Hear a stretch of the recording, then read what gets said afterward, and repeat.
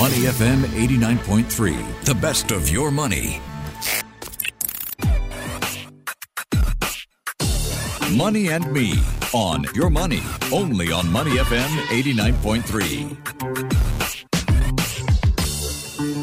Good morning. Welcome to Money and Me. Yesterday, investors were taken aback learning that Singapore-listed REIT Manulife US REIT had requested a halt to trading on the SGX ST at about 7:33 yesterday. That's when we saw the statement published. We're going to take a closer look at the REIT market today. Many REITs will be revealing their report cards pretty soon. Major players, CapitaLand Ascendas, Keppel DC, Far East Hospitality, just a couple of days away from releasing their financial reports for the first half of the year. Many analysts are predicting a rather muted showing across the S-REIT industry. Interest rates still expected to remain high, and we know that in a rising interest rate environment, this poses challenges for REITs, particularly when it comes to refinancing. All things being equal, higher interest rates tend to decrease the value of properties and increase REITs' borrowing costs. And then you throw in refinancing calendars in the mix, and things can get pretty dynamic pretty fast. All right, we're going to take a look at three headlines from Singapore's biggest REITs that could signal a shake-up in the industry. First up, unit holders of Sabana REIT will be convening an extraordinary general meeting on the 4th of August. This to vote on the removal of the REIT's current manager in favor of an internal manager. The next headline that we're going to look at is ESR Logos REIT divesting several of their industrial assets for below market value, resulting in a net loss of $30 million. And then, of course, what I prefaced at the start of this show, we'll spend some time looking at units of Manulife US REIT, which suddenly fell by as much as 33% yesterday, a sharp devaluation of the REIT's portfolio. We saw news of that in May. That caused a breach in its loan covenants, potentially affecting distribution. So what does this all mean for investors and the S-REIT industry as a whole? I've invited Kenny Loh, REIT specialist, independent financial advisor, to join us today. Good morning, Kenny. Good morning, Michelle. Let's start with Manulife US REIT. Yesterday, we saw a trading halt. We saw its units fall by a whopping 33.7%.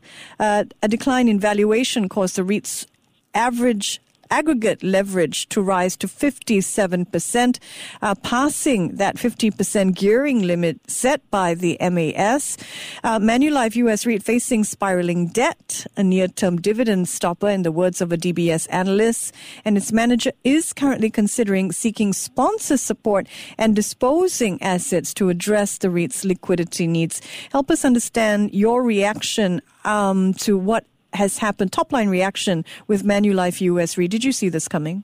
I see this coming because at the beginning of the year, we mentioned about we need to watch out those REIT with high gearing ratio and see how they manage their debt because they may be facing some refinancing and also drop in valuation.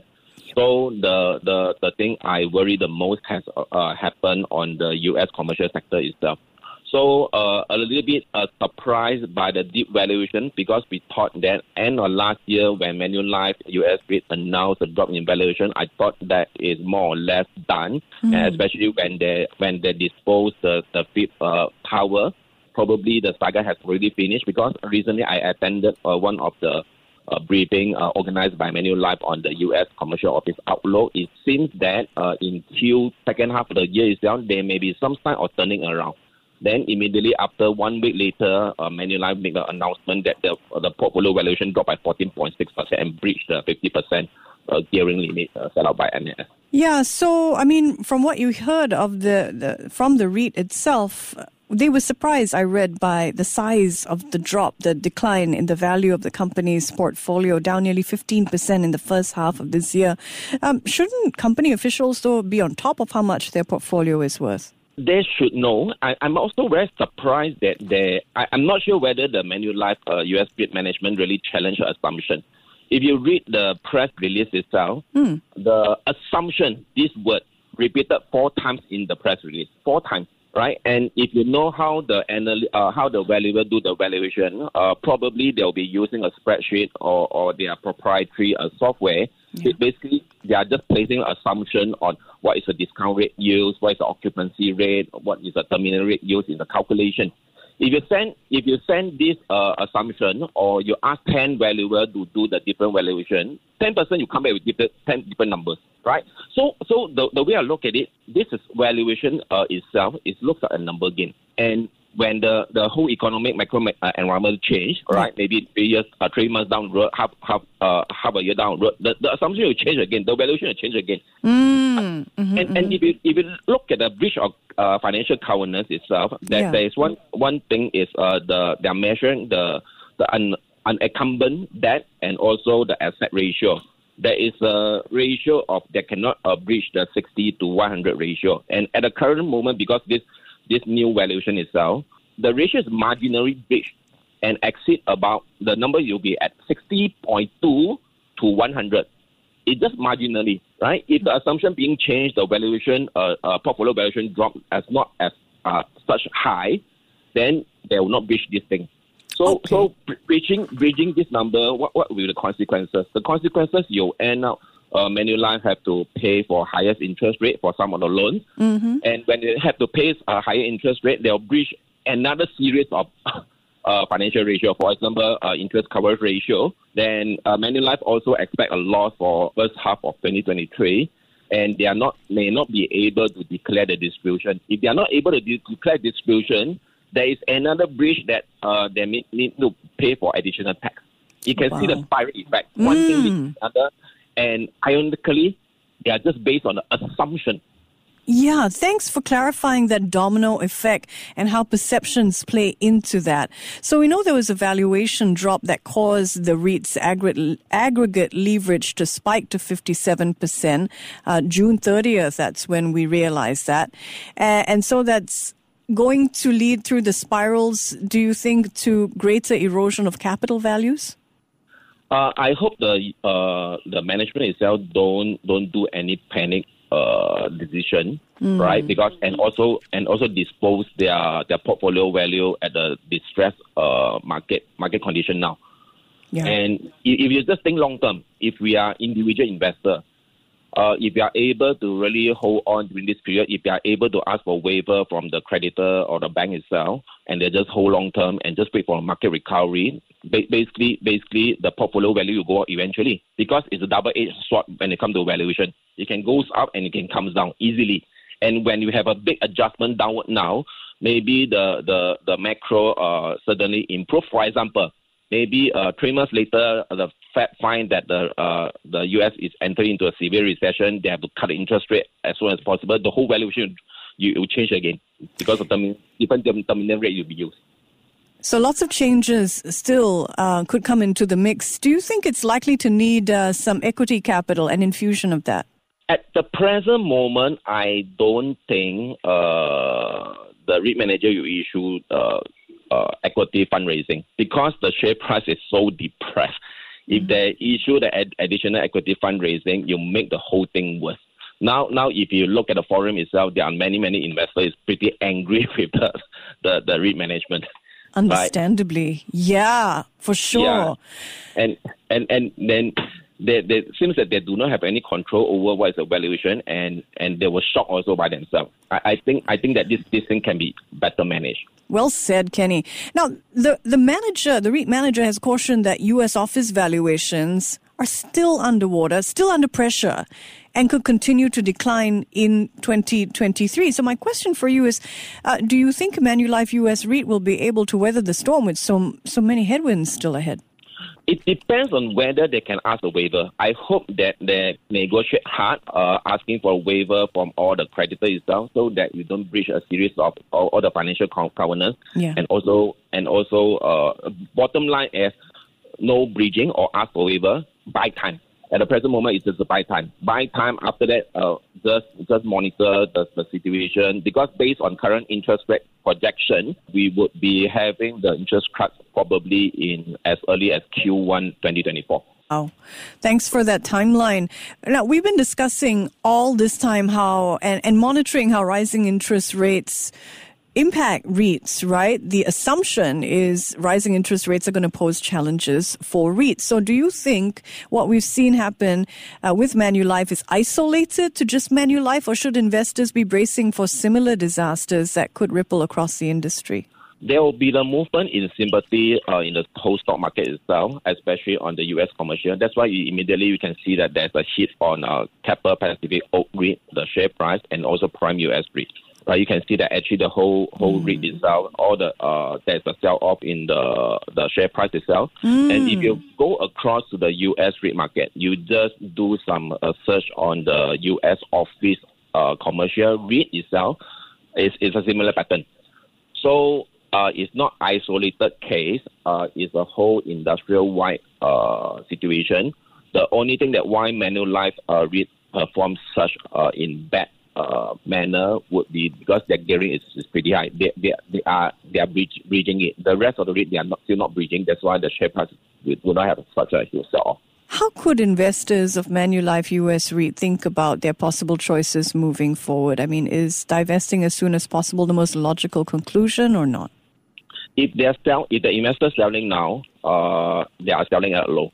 They are selling at the worst case scenario, and actually during the initial portfolio construction, they should already plan for the allocation. Okay. If they 100% invest in the Manulife US REIT, definitely they will have a big hit into the portfolio itself. But if they're allocating maybe 5% into this sector itself, the damage is still manageable. It is expected because over the long term itself, when the whole US commercial office recover, eventually a share price will come up. But during this period, it will be very volatile. So if more or less that the capital already lose 70 or 80%, just hang on and just wait for recovery. Revisit those expectations that you had earlier on and allocations. Kenny Low is REIT specialist and independent financial advisor. Let's look at ESR Logos REIT and their recent divestment. 7 of their Singaporean and Australian properties will be divested for about 337 million in total, below their market value. The REIT will therefore incur a net loss of just over 30 million Sing dollars. Some would say that's a worrying signal for the REIT's financial outlook. Help us understand why ESR Logos REIT would be divesting their industrial assets below cost. Yeah, I have a chance to meet with the REIT CEO, I think 2 or 3 years back during COVID time, Adrian Chui. So more or less, I understand what is the overall strategy ESR Logo is moving forward. So one of the strategy is 4R strategy. They want to rejuvenate and also recycle the non-core asset because what Adrian told me that part of their portfolio have very short lease term. You just imagine if your portfolio will have a very short lease term, if you do nothing, eventually the net asset value will drop. The property value will drop definitely. Yep. Right? Those non-core assets, they have a very short land lease, especially a Singapore industrial or sector, the factory, and also because the building is old and the land tenure is short. I don't think any landlord itself, they want to incur additional capex to really upgrade the building because it doesn't make sense. Because after a while, it's going to expire all the land lease. And also the spec is outdated. You need a lot of cost to really upgrade the building itself, right? So if the management, they are not planning to really upgrade all these non-core assets, eventually the value will drop year over year by doing nothing. Okay. So for all the sale property disposed in Singapore itself, the land tenure is about 25 years, weighted average about 25 years lease. Right? So if you don't put in more capex to upgrade the property itself, then you just let it run through. Every year there will be depreciation effect. The depreciation even may be higher than what you are selling now. Right? So it's quite clear cut. They have to sell the property as soon as possible so that you get back the money before the valuation drop even further, and you can really redeploy this kind of capital and go and buy those new economy freehold property. There are only 2 things. One is holding the depreciating asset. Yep. The other portion is you just redeploy, recycle to appreciating asset because they are freehold, they are new economy, and they are newer building. It makes sense in this way. So this narrative of rejuvenating the portfolio that is not in financial distress, but really this is about divesting non-core assets. They have a strategy, portfolio rejuvenation, capital recycling, recapitalizing a balance sheet, reinforcing sponsor support. Does this all make sense to you as someone who's, studied the ESR Logos REITs movements for a while? I think what investor concern is they're just basically look at one piece of picture, right? The property disposed as the discounted value. Right. They are only looking at this portion. Mm-hmm. But if you're looking at the whole strategy itself, have a holistic view on this, what the management trying to do itself, and by looking at bigger picture, right? Yeah. Because long term, the REIT itself, they want to grow. How they want to grow? They want to reduce those short land lease property and move into maybe Japan or Australia, those new economy logistic hub, which have a freehold status. Because once we have freehold, you do not really need to worry about your erosion of a net asset value, right? Mm-hmm. And on another way, the net asset value over the long term will increase for those freehold property. So there is a growth strategy over there. And at the same time, by disposing all these are non-core. At the same time, are also doing the private equity fundraising itself. They actually strengthen the balance sheet. They're able to reduce the gearing from 41.6% to 33.6%. Stronger balance sheet and more debt room for future growth, especially during this very volatile external environment. I think it's better to be safe as a whole company itself, the whole balance sheet, instead of just looking at pure portfolio or I'm selling a discount. Are you confident of the financial stability of ELOG? At the present moment, I'm confident based on the financial ratio itself and also their strategy and more importantly, they have a strong sponsor. All right, well said.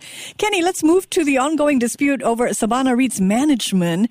The emergency general meeting that will happen on the 4th of August is going to see Sabana unit holders voting on the internalization of its management. So Quartz Capital, they've been in our headlines before. They've initiated this move and they're arguing that there will be cost savings to be had from replacing the current ESR Group-owned external manager. The Quartz, by way of background, listener, struck down ESR Group's call for an interim injunction to block the convening of Sabana REIT's EGM. What did you think of what had unfolded? Is this good for shareholders moving forward? Basically saying no to the interim injunction to ESR? Yes and no. First thing, the sponsor itself, they should not block the EGM.